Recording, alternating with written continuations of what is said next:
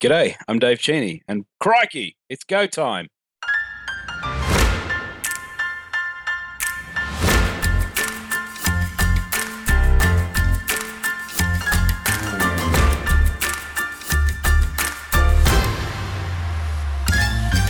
It's Go Time, a weekly podcast where we discuss interesting topics around the Go programming language, the community, and everything in between. If you currently write Go or aspire to, this is the show for you.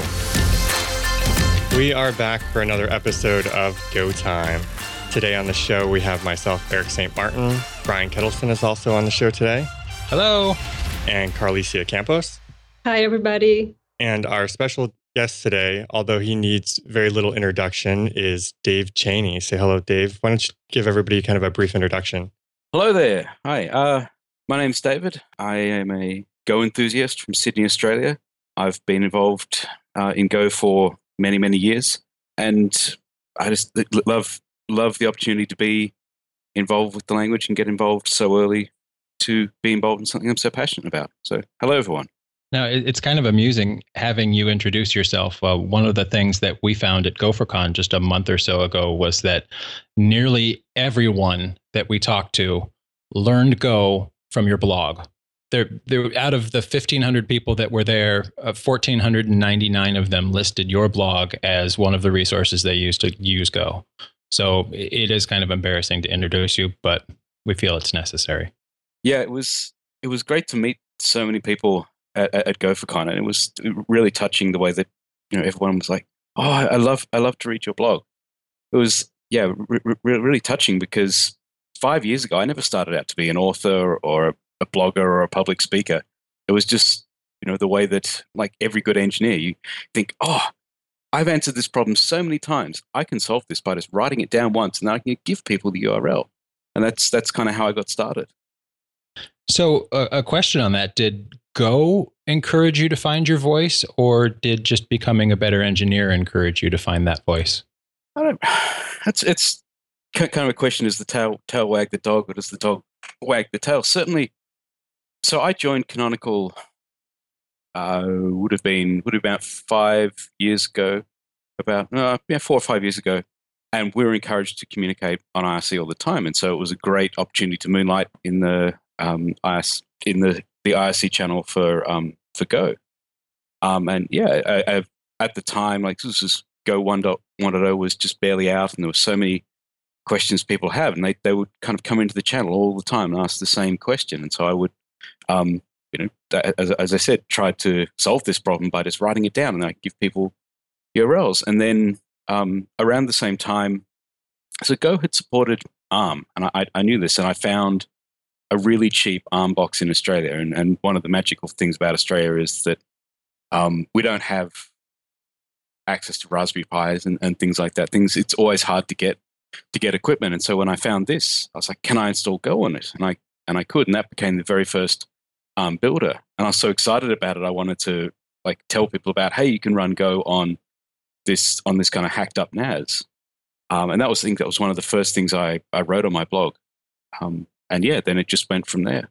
In addition to all the blog writing, you've also contributed quite a bit to Go. Yeah. So as I said in my introduction, it was kind of like this opportunity to get involved at the ground floor. All you needed to be involved was spare time, and it's just snowballed since then. That kind of see a need, fill a need kind of thing.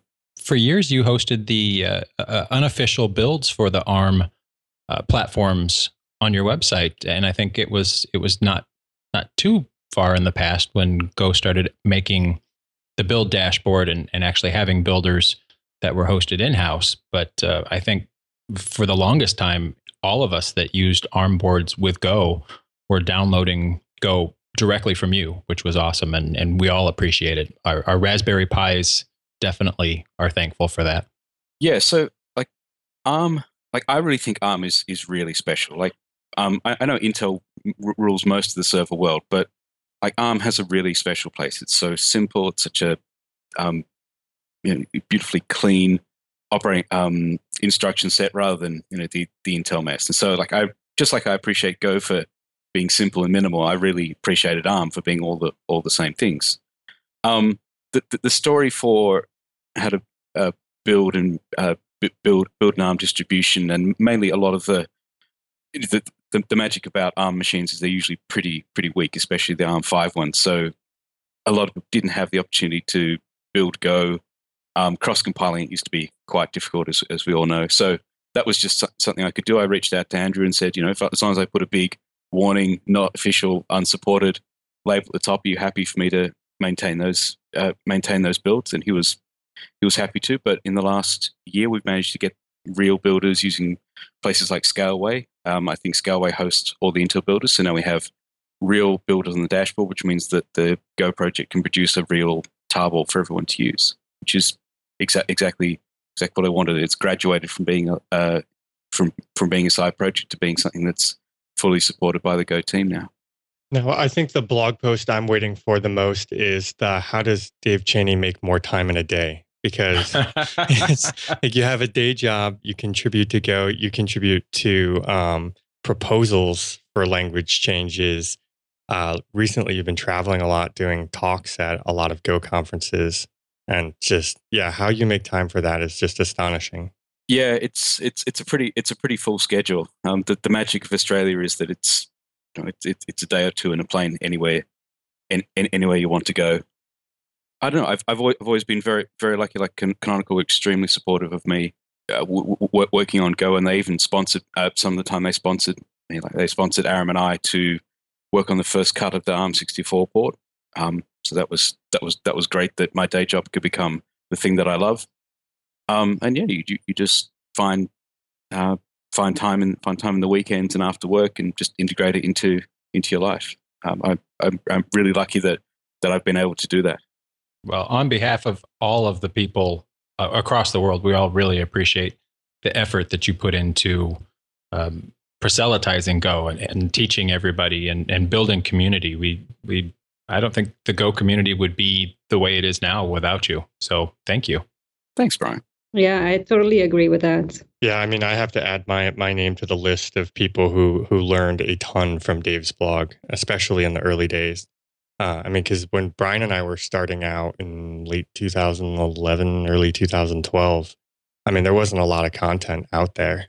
I feel really lucky and privileged to be able to do that, because it wasn't like it was a space that I could fill up with words. Like there was some great things to say about Go. I was learning a lot about it. I wanted to tell other people about it, and there was just an opportunity. It was like if you'd have met me, as I said, 5 years ago, or 10 years ago, you wouldn't have picked me for any of these things. That I don't know whether I've had to learn them or whether I've been lucky to learn to be a public speaker. Like I haven't done any public speaking since high school. Like I thought when I graduated I can just throw away that bit of my brain. Like I'm never going to need to do public speaking or debating anymore. But had to learn how to do that again. A writer. My father is very impressed by that. He was like, oh, I never. Your writing has improved so much, because as an engineer leaving high school, I didn't think, what non-fiction writing, who needs that? I just need code. Well, I think we've spent 14 minutes now on Dave Cheney fanboyism. So why don't we slow down on the ass kissing session for just a minute and talk about some of the really cool things that you've done lately? You gave a great talk at Golang UK last week about solid design. Why don't you tell us a little bit about that? The meat of that talk, the solid design principles, came out of a presentation I did a couple of months ago in Perth to Dave Thomas's YAO group of conferences, and that talk was to a group of people who didn't really know Go. Like there was a mixed bag of technologists, most of whom were very passionate about functional programming.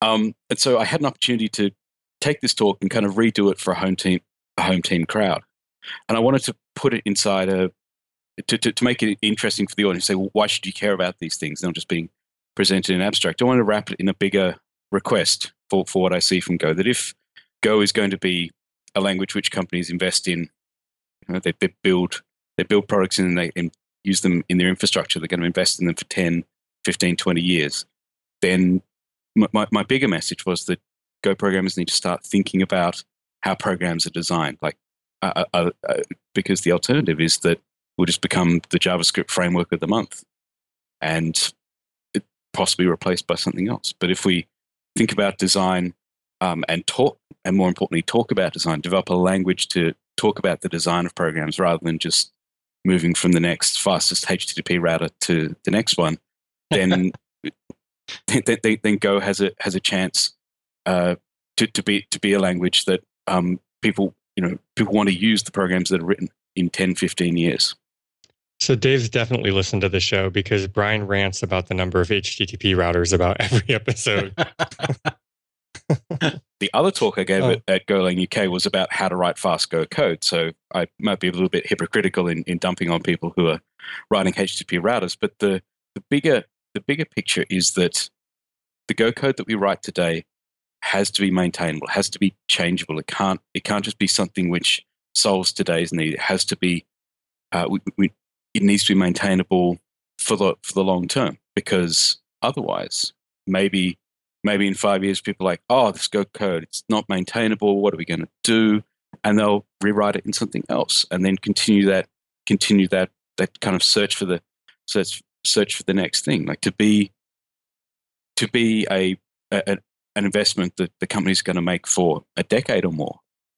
The maintenance of the program is far more important than the initial just sticking the prototype together and seeing how fast it goes. And there's another aspect of thinking about design. For me, it does take effort. It does take an effort in you learning what good design means. But once you start learning it, it makes coding easier. For example, when I started writing Go, I would think, where do I put things? And I see people asking that all over the place. Where do I put things? Where do I put my models? Where do I put this? Where do I put that? Well, if you take some time and think about how to design your interfaces, how to design your packages, how to organize everything, and if you start thinking about dependencies, that question gets answered automatically, and you end up with good code.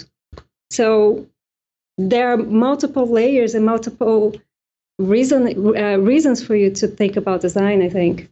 That's exactly right. And you touched on a really important thing that you just said, good code there, but that's kind of super subjective. What is good code? Well, I like it to look a certain way. I like to have long identifiers. I like to call my receiver this rather than the single letter that we're used to, because that's how I used to do it. And what I was interested in talking about in the UK is what if we had a different language to talk about design that was not so subjective? Like, I like this and I prefer it to be a certain way.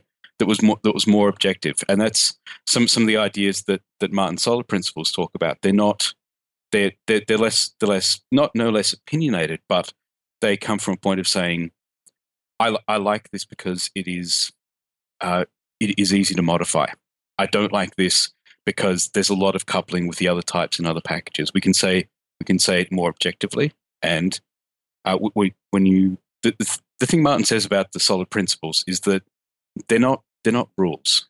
They're guidelines. Like you can say every now and then, look, I want to be, I should be honest in all my dealings. I should be truthful with all my friends. But sometimes you have to bend the rules, tell a little white lie, those kind of things. And it's, when you talk about design principles, you can say things like, I don't like this because it's quite tightly coupled, but this seems like a reasonable trade-off to achieve our objective. And it's interesting to talk about design using those kind of words rather than things like, I don't like that code should be more beautiful, or I don't like it should be shorter. These are not really actionable for to have in a wider design context, like, because everyone's idea of, well, how short is short, how beautiful is beautiful becomes just subjective in the subject of arguments.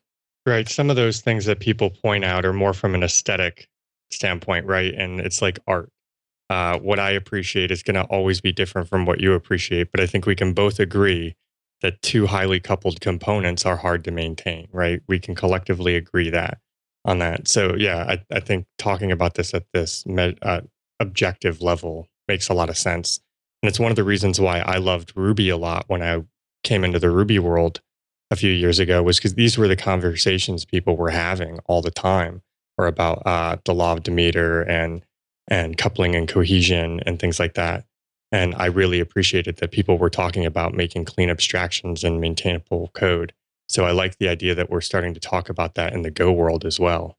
Yeah, absolutely. And I think it's critical because if companies are going to invest in the long term, and they have started, like, you have Docker, all the CoreOS products, all the HashiCorp products, Kubernetes, there's an investment, but to make that investment pay off in the future, it can't just be just smashing out code as fast as possible. There has to be some fundamental design so we can change the code in the future as the requirements change.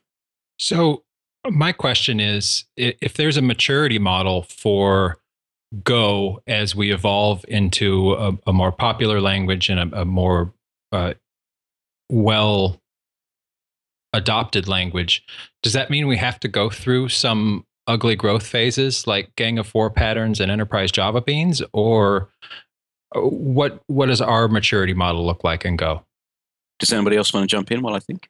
Sure. I think that Gang of Four is probably a little too far, right? I don't think we want to get into that because the language is specifically kind of designed to prevent that, right? Like this whole inheritance chain and things like that. So, but I think that there are some lessons to be learned, right? Like most of those abstractions were built for good reasons, abstracting away, creating clean interfaces and things like that. And I think that we can do that without having to have that many patterns.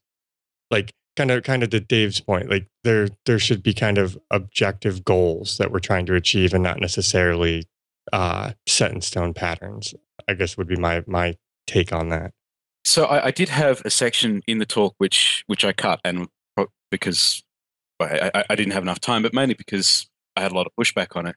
So I start the talk by saying, who does code review? Why do you do code review? Someone yelled out to define bad code, and that's really the hook there. And I kind of opened the question like, so the patterns book, does that tell you how to write good code? And my assertion was, perhaps not. Perhaps in the bigger context, they're called patterns because you apply them like a sewing pattern or like a recipe. When you have a particular problem, you could use a set of those solutions if they fit. But I think talking about design and principles, to take Martin's word, are kind of high level notions of what is the goal, not what is the problem I'm solving right now. And if the goal is to make the code maintainable, and by maintainable I mean changeable in the future, a thing like a visitor pattern or an iterator pattern isn't going to give you the vocabulary to talk about that. It's that's just a point solution. Yeah, I think it also limits the possibilities, right? Like if we always refer to you need to use one of these patterns, I think that it also kind of closes off creativity. But I think that we can generically talk about things like these two components should not be coupled together. And I always mix up the two books. There's another book called Clean Code by Bob Martin as well. And then there's Pragmatic Programmer from Journeyman to Master. Both of those books I really like. And they have a lot of kind of unique ideas in there where they kind of show you like if one type seems to know too much about another type, maybe you have the function in the wrong place and things like that. And we can talk about these at a very, very high level without having to, like you said, go into like, oh, well, this is a visitor pattern or this is a decorator pattern or flywheel or any of the other ones in the Gang of Four book. Like, it's actually kind of interesting. I haven't had to think about the Gang of Four book in a number of years since leaving Java. and that's a good thing too, because I distinctly remember a piece of middleware that I swore somebody went through the book and found a use for every single pattern in the book. So here's the weird thing about the patterns book. When it was, I guess it was written in the mid to late 80s, probably in the 90s. At the time, people, and I'm kind of gesticulating to the luminaries who write patterns books, thought that it would just be the first of many books. They thought there would be patterns in everything. And, every year there would be, patterns 2005, 2006, like just an endless supply of them. But it actually turned out that the 30 odd of them that are in that book are pretty much all there are. And it's not because DeMarco and his friends Gamma, and sat down and like thought up 30 patterns, and then were like, okay, we've got to do a second edition of the book. They observed them in code that they were looking at. They kind of got it back to front. They looked at this wide body of code and tried to find commonalities, and from there they extrapolated the patterns book. But they could never find more patterns because they're a finite number of them. They're like kind of like a law of nature. You can't invent new laws of nature. They're just there. And so that really kind of all of a sudden, instead of the patterns book being the start of a way that we're going to describe every piece of software design, it just kind of became this one point in time of these couple of dozen kind of observations about software at that time, written in the 80s. And one of the things about my talk, and I was very inspired to do it, ironically in London, because Jim Wyrick's talk from 2007 starts with talking about the Great Fire of London and saying, then when they were going to rebuild London, they had all these proposals for how to rebuild London. And his question that he opened his talk with was, well, looking at all these different plans for how to rebuild London, how do you decide what's a good one? How do you decide, like, we're all not architects in this room, how do you decide which one you like? Like, what is the right design to rebuild London? And again, without a language to describe what is good architectural design any more than what is good software design.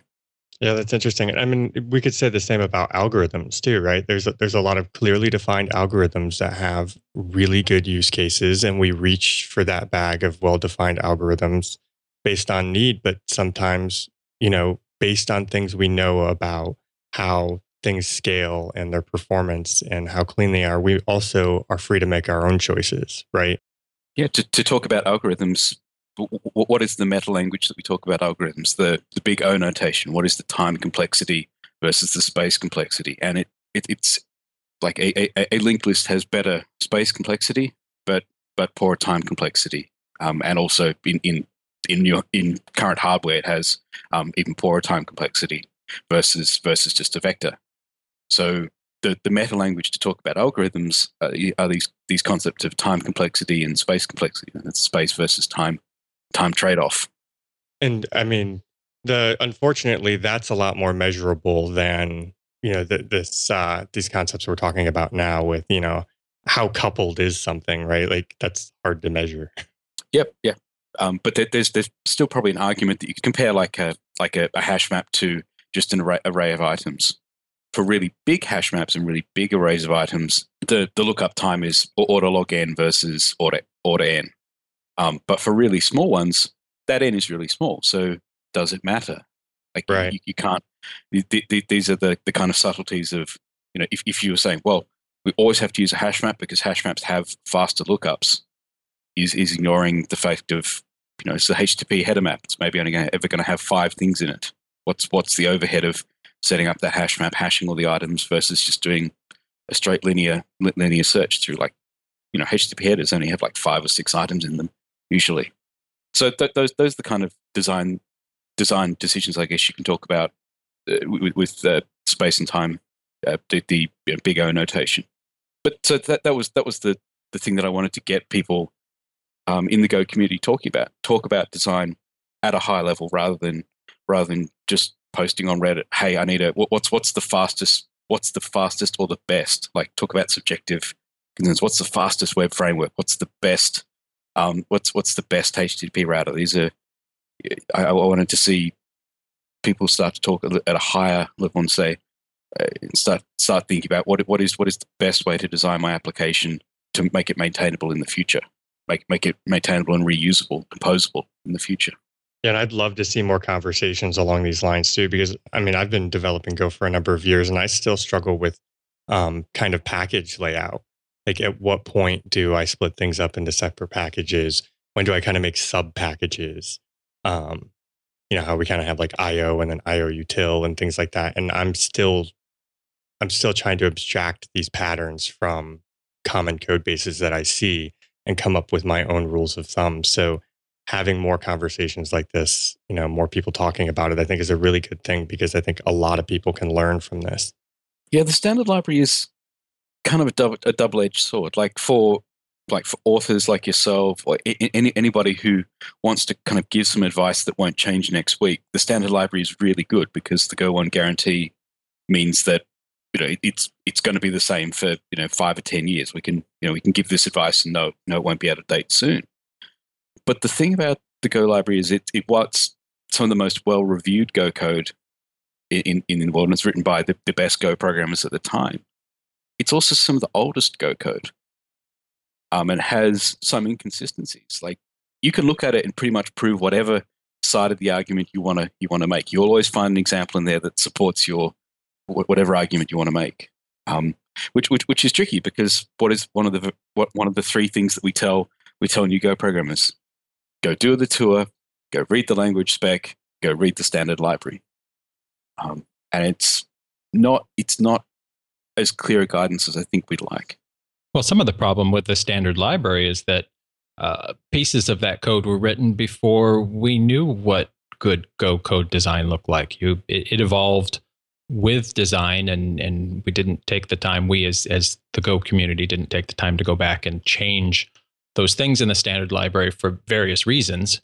And so I agree, it's interesting to see some of the variances in style, especially in the standard lib, based on the age of the code. Yeah, absolutely. Yeah, and how you talked about kind of things changing and evolving, it was based on what we knew at the time. I mean, one of those things that you've been also kind of doing talks about and advocating is error handling.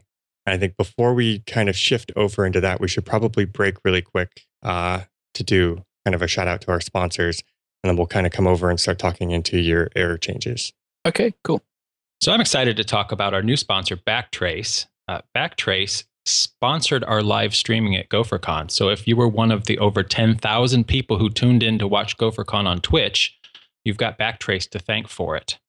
Software teams are using Backtrace to take the headache and guesswork out of debugging across their frameworks. When your application fails, Backtrace jumps into action, capturing detailed application state, including the complete set of Go routines that are running, the channels and the wait durations on those channels, and lots of good scheduler information too. They analyze all that state and archive it for you so that you can go back and explore the interesting patterns across your errors and try to figure out better ways to make your application work. A lot of big companies are using Backtrace, like Fastly, Limelight Networks, Message System, and AppNexus. So you can check out their website and blog, including details on their premium Go support. And go to backtrace.io/GoTime to start a free trial or request a demo. Yay, Backtrace.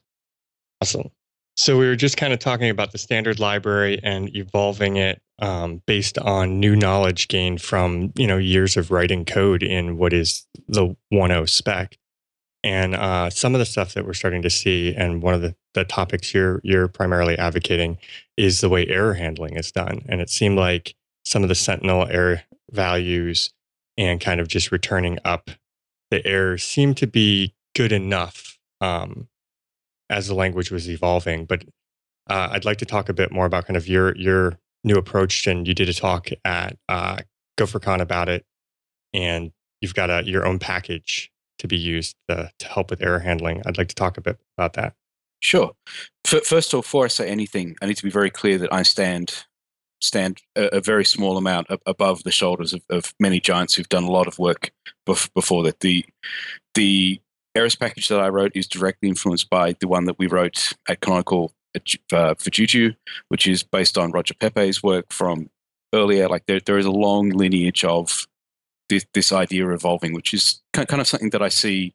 I also see in other in other areas in Go, and not to get too distracted.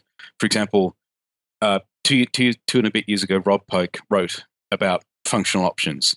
I thought this was such an amazing pattern that I went and talked about it at .go, mainly because I didn't think people gave Rob's post enough credit. Like, I thought it was a brilliant idea, and it just kind of flew under the radar. I talked about it. I got on stage and talked about it at .go. The idea keeps percolating, and the latest evolution of it is in. We see it in gRPC. They use that heavily in the constructors for all the gRPC types, and it's just the the formalization around the naming of options and the way they're gonna call it. So that what I see in the broader perspective there is kind of an evolution of these ideas, which is how it should be. So to talk about errors is two stories that sit side by side. The first story is that I've written a lot of blog posts about how I think error handling should be done. And this is separate from stack traces and things like that. In fact, embarrassingly, I actually wrote the same blog post twice about a month in between. I even gave it the same title. And when it showed up on Reddit, people thought it was a cross post. But the big picture there is that I'm trying to push very heavily this idea that if there's an error returned from your function, in general, and there are always exceptions because especially when you're dealing with the network and retriable things, but in general, you should try to basically say, this error happened. I don't know anything about the details. I just need to go through my cleanup behavior and then give the error back to the caller. It makes the code and the design so much simpler and so much more decoupled to just say, an error happened. I'm going to clean up whatever I was doing in this function, and that can and most times that's for almost nothing because we have nice small functions that are well factored, and then just give the error back to the caller. I don't know what happened. I'm just cleaning up. I'm going to give the error back to the caller. And so that's I've talked about ideas of rather than checking the error matches a particular value, or the error is a particular type. You should instead try and think about it as, okay, if I need to know something about this error, is it a temporary error? We'll assert, does it fit the temporary interface, which you get from net.con, or you can define yourself. And that leads to much loosely coupled way of error handling. I don't know anything about whether this error happened. I don't know whether it happened in my direct caller or whether it happened 100 stack frames down. Something happened. I'm going to clean up and hand the error back to the top. So that's kind of like a way for designing Go programs that just deal with errors in that kind of fail fast kind of way. You don't, at every stage, you're not trying to, something went wrong. I'm going to look at that error and see if it matches a dozen of the kinds that I know about, and then in those particular cases, I'm going to retry it, or I'm going to adjust some timer and then do it again. No, just blow up. Just blow up. Give it back to the person above you. Maybe they know how to do it. Just hand the error back. Fail early, fail fast, because we know that's the way to write reliable software. You know, that this idea of crash only software. If an error happens, just quit. Something will restart you. Try again. So that's kind of one part. In the case of the is temporary check, I know in your talk you kind of brought that up, but do you advocate that if it's temporary, people do some kind of exponential back off with some back pressure to eventually fail out, or are you kind of advocating just always return and pass up the chain and handle it at the highest level possible? It's always a trade-off. I think in the places where your code does actually know it's dealing with the network. So this is to come back to the idea of you want to have modular design, and if the way that your modules interact with each other are interfaces rather than concrete types. In the case that your code does know it's dealing with the network, like you're actually writing a HTTP server, or you're writing the SSH package or something like that, something that will most of the time actually work over the network. You have this implicit knowledge that when a particular caller operation does fail, it could be because DNS just flaked out, or the network just flapped, or something like that. Oftentimes, when you're working in this, thing you're passed by another package is just a read-write closer. You don't know where that came from. Could be a buffer, could be a file on disk, could be anything. So it really depends on what is the goal of your package, and to take that responsibility and just wrap it up. So you can imagine that the HTTP package knows a lot about the network. It knows that there's even things that we're trying to do in 1.8 to retry HTTP operations if we think that they're safe to do so. Like it's a GET request, it didn't have a body, there was a temporary error trying to make the connection. Maybe in that circumstance, you can you can retry. But all those kind of caveats mean that you know a lot about the environment that package is operating in. I think in general, you don't know, you don't have that kind of the kind of visibility to how your package is working in. Many times, perhaps you shouldn't. Perhaps you should try and treat them more like black boxes, because that makes them easier to just clip together. There are less implicit agreements between code. They have to be they have to be explicit, or they're just opaque. I guess that makes sense, because even if you think about it from the network concept, I mean, what are you doing, right? Some temporary error may have occurred, but you can't guarantee idempotence, right? So you could retry, but that may cause some undesired effect on the other side because it half completed or something like that. So yeah, I guess I can kind of see how retrying is always hard. You really have to understand what the system is doing and potentially check state and make sure that something didn't get half committed before retrying. Exactly. So in those situations, it shouldn't be so easy to just blithely just put it in a retry loop. Like, you perhaps want to think about how this operation failed, and that means that you need to know then very intimately about all the parts of the code downstream for you, which means a lot more coupling. You have a lot more knowledge of the components that you're building on top of. That's certainly there are cases to do that. I think they're less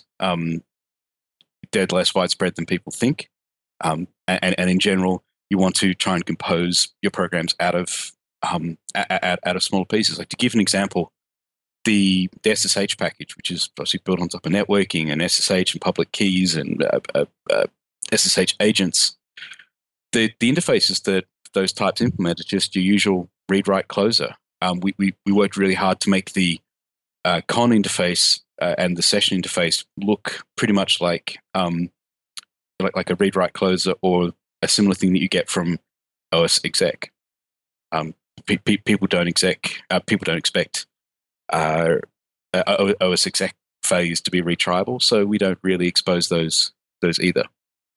So that's all from the point of view of building packages that interoperate at a very, very high level. They don't know a lot about each other apart from the interfaces. There's a separate part of error handling, which is when error does happen, how do you tell the developer or the operations person, or that what I was saying earlier, you just kind of wave your hands and say, I'm just going to give the error back to the person above me, the code above me. It'll figure out what to do. Eventually you're going to reach the top of your function or the main handler of your web server or whatever it is, and that cost is going to come due. You're going to have to figure out what happened. And in that case, you want to get as much information about the error that happened. You want to encode as much information as you can. Preferably, you want to get a stack trace or something to point you to where the error actually occurred. Because as a developer, I'm going to get a bug report, and if it just says failed to do request IOEOF, where did that come from? Where did that come from? So the second part of error handling is using the fact that the error is a value, and we've just talked about, from the caller's point of view, just making it opaque, just making it an error happened. You don't know anything more than that. Then we can use this fact and we can stick extra information into it. We can, for a long time, the tradition has been use fumt error f, put some little prefix, and then print out the error, and then kind of annotate the error all the way up, so you get this kind of string that's growing with a little bit on the front every time. That's been a pattern we've seen in the standard library a lot. Donovan and Kernighan talk about it in their book. There's a lot of Go code written out there. If error not equal nil, return fumt error f, some description that says what happened, and then the text of the error. And that's good, because at the top you get at least the kind of, Roger used to call them breadcrumbs of this failed because this failed, colon because this failed, colon because this failed. And you can kind of grep for those little individual strings and kind of manually construct a stack trace of where you were in that code. And that's good, but it has problems that there are cases, as as few as they are, and as many as I would prefer that weren't, in the standard library, we do actually want to check for a specific value. IOEF is the super example of this. Any IO reader must return IOEF. It can't return, read filed : IOEF. It must return exactly that value of IO.EOF. We're actually checking for equality there. So in certain cases, you can't do this annotation because taking IOEF, printing its string out, appending it to another string, and then returning an entirely different value from func to errorf gives you something which doesn't compare, and you can't strip off that prefix anymore because you've forever damaged it. So if we're talking about using the error value to annotate like extra information, some kind of message or a stack trace or something like that, it has to be undoable. And again, this is not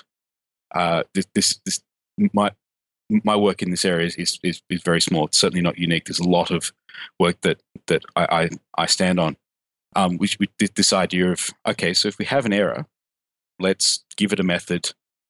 Let's give it a method that lets you get the underlying error. So if we're stacking them one on top of another, let's have a method that we can undo this stacking, so that if we do need this behavior of saying, is this IOEOF? Or for example, if you use OS is not exist, that knows about a certain bunch of types from syscall, from Windows. There's a few other ones that it knows specifically to check and says, I know how to interpret these error types, and I know how to look at them and say, is this actually caused by a file not found? So you need to be able to, whatever wrapping you do to add context, add a stack frame, add a message, you need to be able to undo that, because there are cases where you need to extract the error value because that's the way the code goes.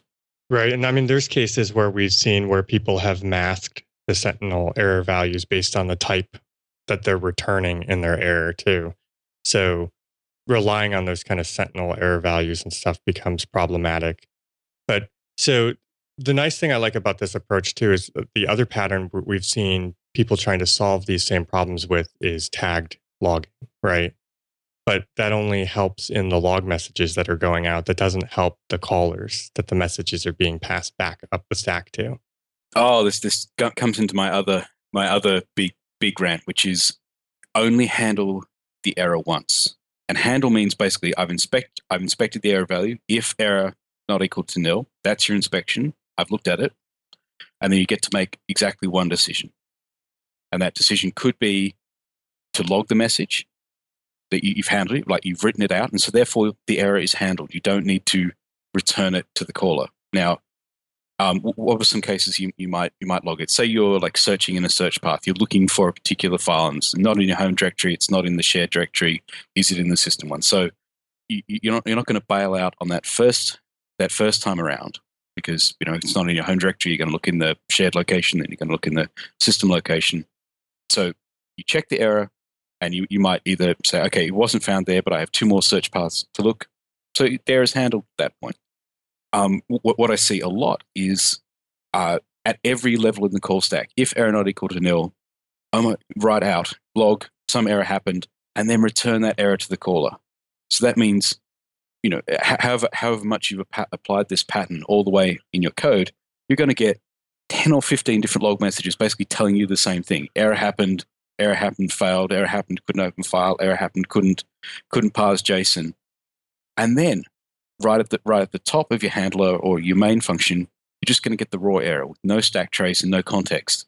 And logging kind of happens externally, like it's written out to standard out, or it happens through some log shipping, and the actual program logic of handling that failure case operates in an entirely different universe. So not only are you generating a bunch of log messages, but the thing that you get back at the top of your program has no context. It has no hook to any of that log context that you were sending out to logging. So I strongly advocate, if there is an error, then just return it to the caller. And the errors package with the wrap method gives you the ability for that little piece of log context that you're going to call log.errorf. Just put that in the error message in the error itself, errors.wrap with that message text, and return that to the caller. So you get You get all those annotations, which were previously kind of sent out to the log file via this kind of side channel, are now available at the top when you're going to print out or analyze that error or log it into a file, or quit the program because the error happened. You have all that context there for the operator or the developer to figure out what happened. I have a question about that. So how does structured logging fit with this philosophy? Which I totally see the point of what you're saying. The repeats, especially if you're not really crafting your logging message strings. But how do you handle, if you want to do structured logging, do you use the dump of the levels, that you accumulated into a value, and that's your log? So this is probably the most opinionated thing I'm going to say, but I don't see the point in structured logging. Not because I think it's not a useful thing to, rather than just have a free text blob of text. This idea of key value as logging is useful, but I think there are really two consumers of logs. There is the person running the program. I usually say the operator, because I come from an ops background, and in that case, if a program tells me something, like this kind of Unix philosophy, if the program tells you something, then it was important. You should pay attention to it. The number of environments I've worked in where you can't look at the log messages without grepping out a bunch of rubbish is a big problem. So if the only things that you log are things that the user needs to take action on, then I don't see a lot of value in investing in a kind of framework for describing keys and values for logs. Now, to be very, very clear, this is my opinion. I don't want to push that onto anybody else. I know there's a lot of people who see a lot of value in structured logging, but for me, looking through this window of, like, if you're going to log a line, it's actually something that I need to take action on. Then arguably you should be logging very little, because if there's thousands of lines of output, something has gone terribly, terribly wrong.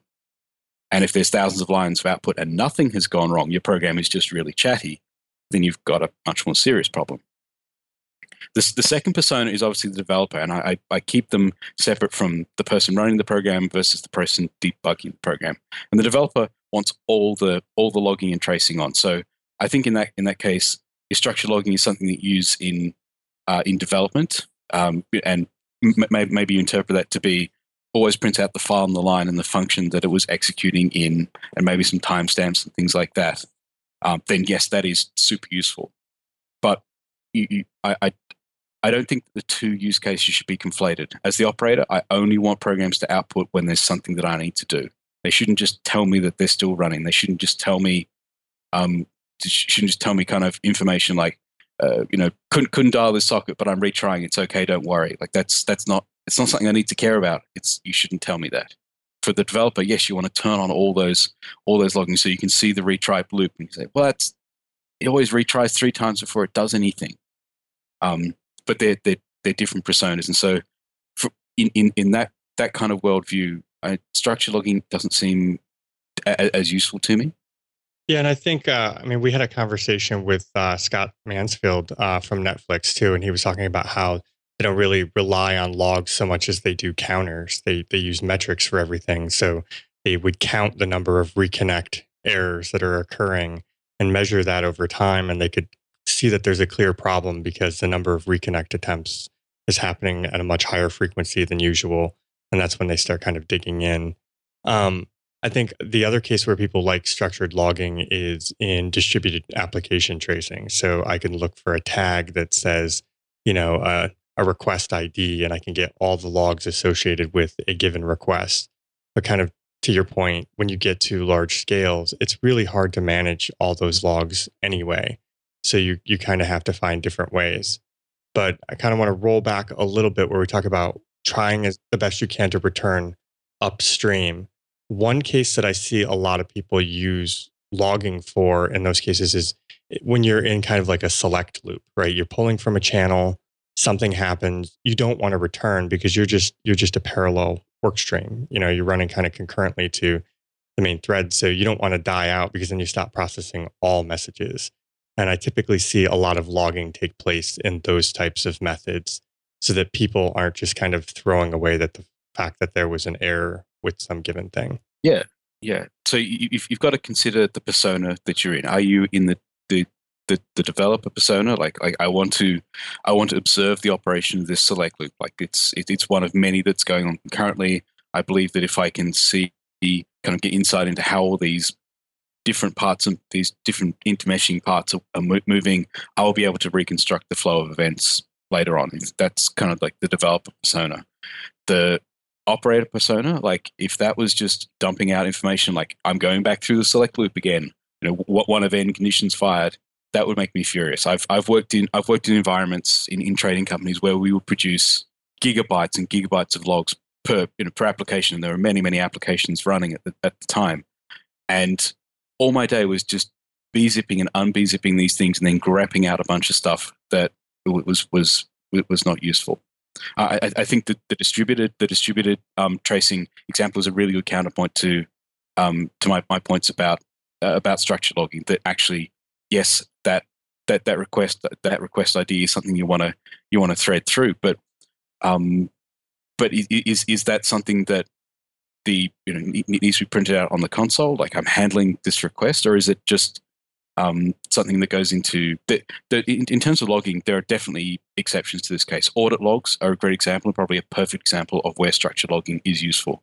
User ID, in group ID with permissions set, did operation, because you do need in large scale systems and well regulated ones, you do need audit logs. But again, the audit log is not something that the operator sits tailing. It's not something you're going to alert on, like an error happened in the audit log. There are different personas. So in the same subject, I wanted to ask your opinion, because I see logging and instrumentation of metrics as serving different purposes. For example, I can start tracking how many times a certain request came through, because I usually get 500,000 a day. And if I certainly start getting 200,000, I want to be alerted something is going on. And I want to see those metrics. What is your opinion on instrumenting your code that way with getting metrics out of it? Yeah, they are absolutely separate things. Logging is for the human. Instrumentation is for the machines, for your monitoring, for your automated alerts, for your hysteresis, your automatic retry, your scaling up, your scaling down. That if you're driving those processes off tailing a log file, you have a serious operational problem. They are separate and independent things.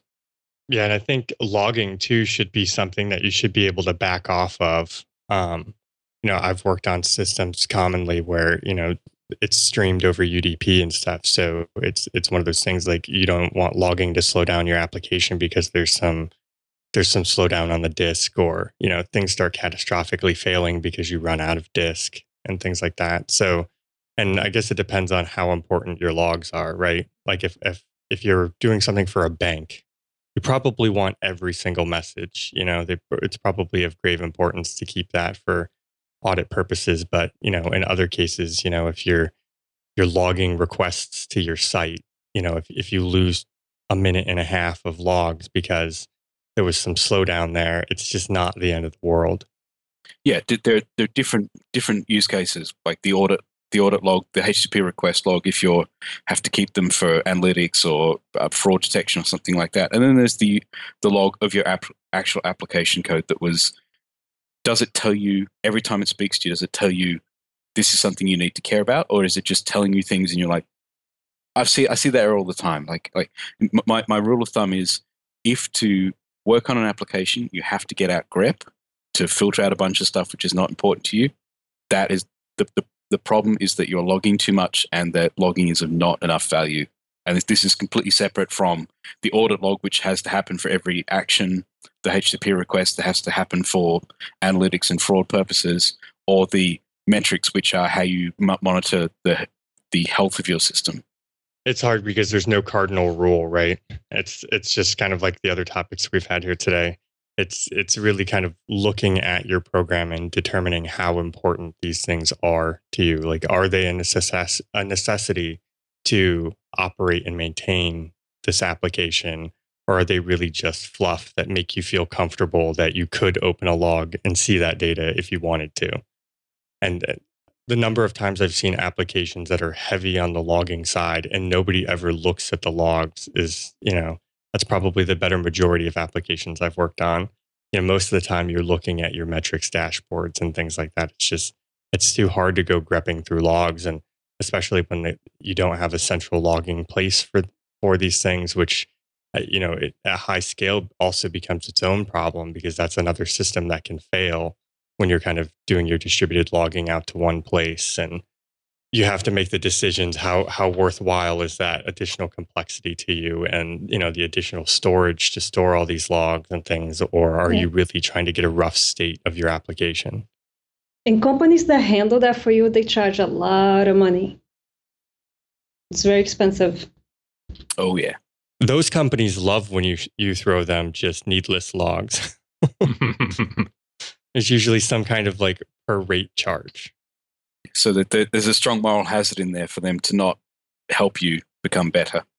They'll just write you a better tool to handle larger volumes of logs. By all means, don't change. Just keep going how you're going. I think the difficulty is that when you look at a line of code and you're thinking about if something were to go wrong here, you think about all the times that you've tried to debug an application and you didn't have enough information. So I think people err on the side of providing too much information, so just in case they need it. And I mean, I guess there's other ways around it too, aside from logging all the time. Some people will build in ways where they can signal the application to change its verbosity for the logging levels. Some people will do canary builds with additional logging in them. There's just a variety of ways you can attack debugging a problem. Because the other issue becomes when you have errors, is it like a systemic issue that like continues to happen and plague the rest of the system, or is it just an anomaly, right? Like you're going to occasionally have bugs that doesn't matter how much logging you put in there, you're probably never going to figure out why that happened. It's just if you can't reproduce it, it's always going to be hard to debug. Just looking at the log messages that took place. The log messages are really only there to guide you in setting back up the conditions that were taking place when that error occurred. Exactly. And once that's happened, it's too late. The horse is bolted. So to come, you mentioned errors. To come back to errors, why I think Go is so successful for being a language for writing server software, and that this is really where we're seeing it. I mean, it's branching out into other things as well, but its home territory is server software, is because of the way we do error handling. We don't have exceptions, and perhaps not everyone has grasped this. But every time you type, you might think, oh, geez, if error equals nil, then return nil. I have to return error. I have to type this all the time. That's missing the point. It's making you think about what happens if this operation failed. And you have to do that everywhere, all through Go code, because we don't have exceptions. And we don't have exceptions because to write reliable programs, you have to think about the failure case first. Don't worry about the happy path. Think about what happens when this fails. And I think that is what is making Go really successful for writing server software, because you can't just write the code in this linear. Everything's going to work, and that throws clause on the function declaration is going to take care of any problems. We see how the languages with exceptions go for reliability. You don't know if they're going to explode at any point. And as verbose as Go's error handling is, it makes us think about what happens if this fails, literally at every function call, because any function call can fail. And if you don't want that function call to fail, don't return an error. Write it in such a way that it can't return an error by having extra preconditions, or accept the fact that anytime you deal with the real world, the network, the disk, it could fail, and you need to handle that failure right then and there, rather than just waving your hand and saying IO exception will bubble up to someone who knows how to handle it. The best place to handle that failure is right there in that function, right at the point that the error happens. And if people are really annoyed about doing the if statement all the time to check the errors, they can use your errors package, right? I love it the way you made it so you can just return the error, and if it's no, it's no, and if not, the message is there, and that's it. Yep. So I know when I first got into the language, the kind of verbose error handling was kind of annoying too, because I came from languages that had exceptions, and then you start to realize it does make a lot more sense there. But I think it's just a change of viewpoint, right? So it's a half class empty versus half full, right? So we look at it and we're like, wow, this is annoying that I have to keep doing this. But it's much more exciting when we think about the fact that everybody else who's working on this project also has to do this, right? It's kind of like HOA regulations, right? Like it's kind of a pain in the butt, right? Like it's annoying because you don't want to have to follow the rules, but it makes everybody else follow the rules, you know? Well, I think another corollary to that is the idea of interfaces in Go. I was thinking through this today, and I think there's a good parallel between the way you think about interfaces in Go and the way you handle errors in Go versus other languages. You know, with Go interfaces, you're modeling behavior, and you don't have to think very hard about that inheritance chain and which abstract classes to create above them. You know, I did a lot of Java and C# and Ruby and all of that object-oriented inheritance. There is a big cognitive load to that. And just using embedding and composition in Go feels so light and so much better, but it's hard for people who come from object-oriented languages to catch that feeling. So again, it's one of those things where it takes everybody some time to adjust to the new features that they're not used to before they can embrace them. I agree, and this is really the open question that I had from my talk. Is that like the every episode of this podcast, every time you interview somebody, everyone at some point in the podcast says, "Oh, geez, you should see my first code. I used so many channels, I did them wrong." And it's like everyone knows that lesson now. Like anyone who's become a successful Go developer is like, "Whoa, far too many channels. I went overboard there." But that's how can we find don't use too many channels is not actionable to a new Go developer. They're like, "What are you talking about? This is why I learned this language. Apparently, concurrency is a really important thing. Why shouldn't I use channels?" So it becomes really subjective and not particularly useful to say, "Oh, be careful! Don't use too many channels." Where is the design language that says where is a channel appropriate, where is it not? Those kind of things I think are missing in the general discourse of Go, or if not missing, not emphasized. It's not the things that we talk about. We focus on speed or static compilation or cross compilation or other things like that, which are equally good, but they're kind of missing the wood for the trees. Like where's the kind of Eric talked about it, the way that in the Ruby community there's this focus on design. People would talk about a language design always. That was the kind of things that you would talk about at conferences. Where is that language, that discourse in Go? That's really the open question from my talk, I think. I'm very glad to say that I'm starting to see a major shift towards that conversation with you and Ben Johnson and Matt Ryer. I wanted to mention Matt Ryer wrote a blog post about his talk also at Golang UK about talking about check your errors first and then do the happy path, just like you're saying to do. And this is just goes to that concept of put a guard in your method, right? It's a design concept. Going back to what you were saying about this conversation about design, when I started doing Go and when I was meeting people who were experts, I would ask, "How did you learn?" And try and error would be the answer. And on again, people would say try and error. And now I see that people are thinking, well, let's not subject people through try and error anymore. Katrina's talk at GopherCon in Denver had a lot to do with this concept of let's pave the path for people to jump in and not go through the hassle of trial and error. Let's, have educational material, and now a lot of people are coming out and talking about design. I think I sense that there is a shift, and I think that's very, very positive.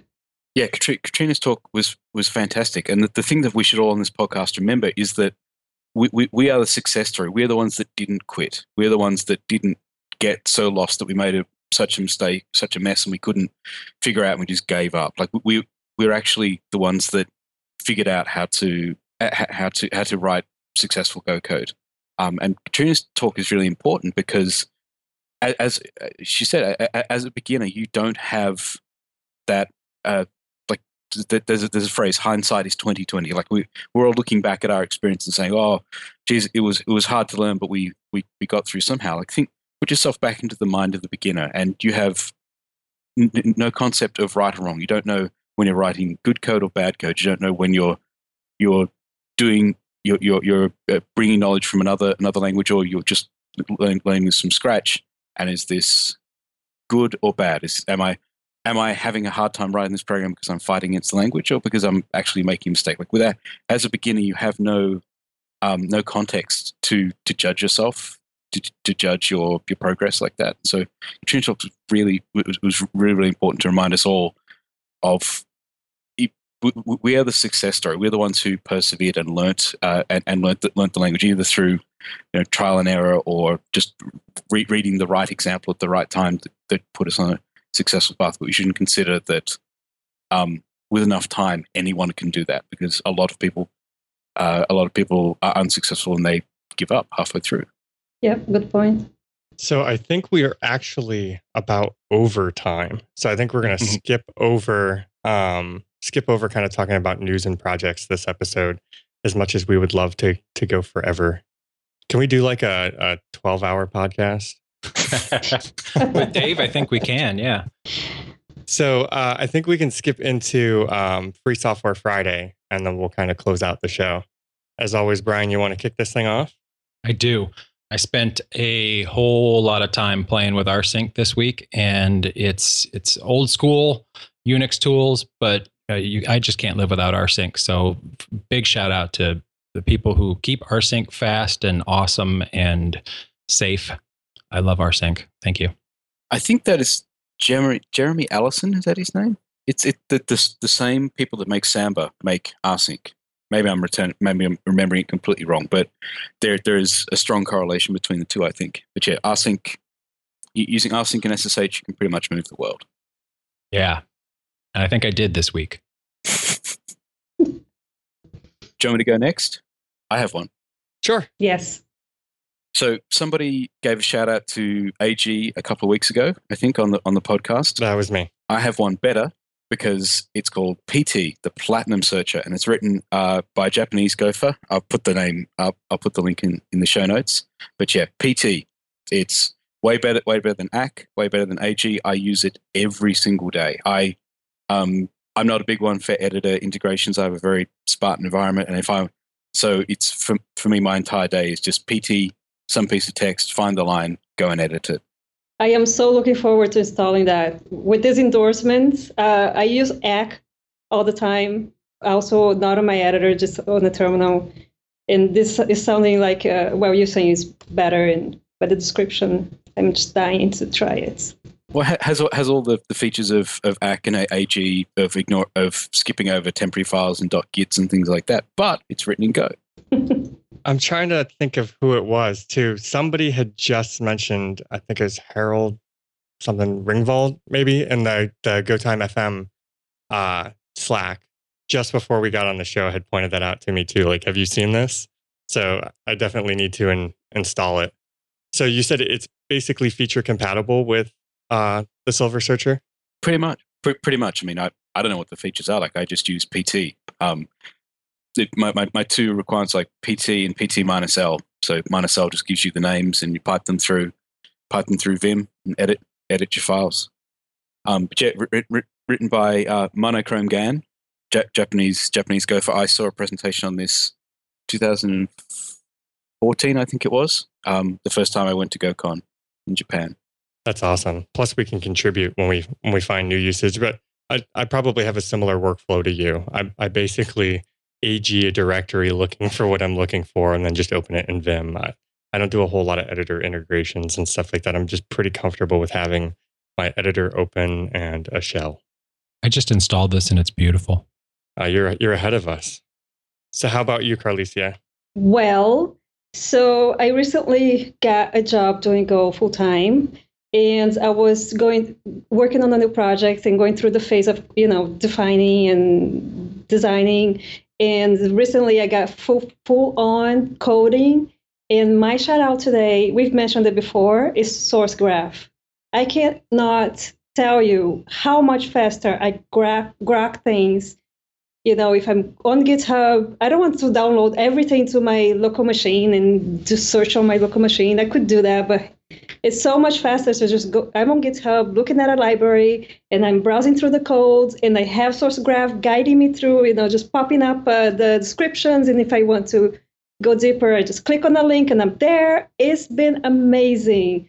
I've learned 100 times faster, just like learning what I'm looking at and also learning Go at the same time because, of course I see the patterns and another shout out is just Go itself. I love that the Go code that I see on people's libraries they look exactly pretty much the same as the Go code that I'm writing.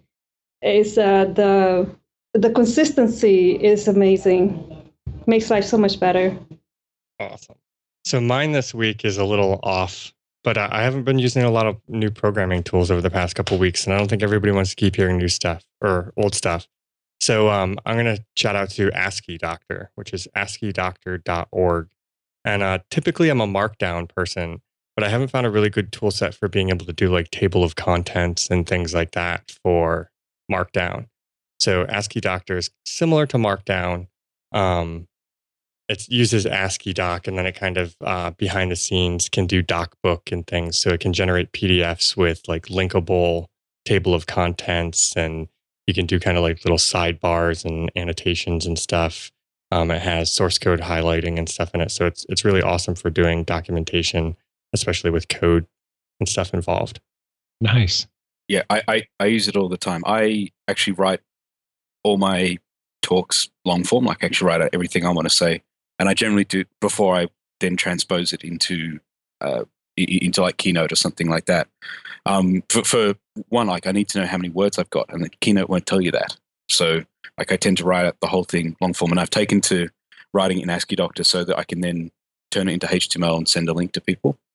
And that for me, that's so much better than using a Google Doc, because to use a Google Doc, you've got to be online, whereas this is just a text file. You can edit it wherever you are. Nice. And we can just use Vim.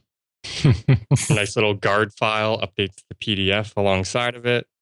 And then I get to give a second shout out to Afrin for preventing me from sniffling this whole show. Is that open source?